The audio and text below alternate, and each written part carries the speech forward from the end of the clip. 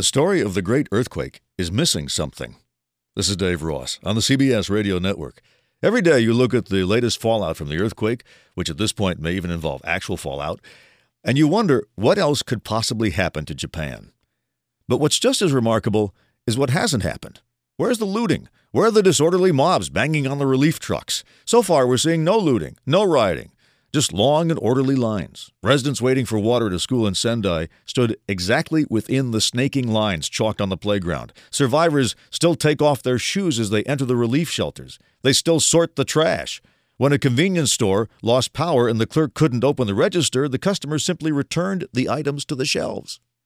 And the stores that did manage to stay open actually lowered prices instead of raising them. The reason for this order is not because of an overwhelming police presence. A study just a few years ago found that whereas American kids regulate their behavior based on fear of punishment, Japanese kids focus on how their behavior would affect others. You just don't do anything that you'd be ashamed of later, even when the world seems to be ending. Oh, they're not perfect. There's racism. The much oppressed Baraku class will tell you that. But as I see U.S. investors dumping stocks today for fear that the Japanese economy will never recover, well, I don't want to give investment advice. But when you see a bunch of emotional investors betting against Japan's resilience, it might be time to call your broker. Now this. This is Dave Ross on the CBS Radio Network.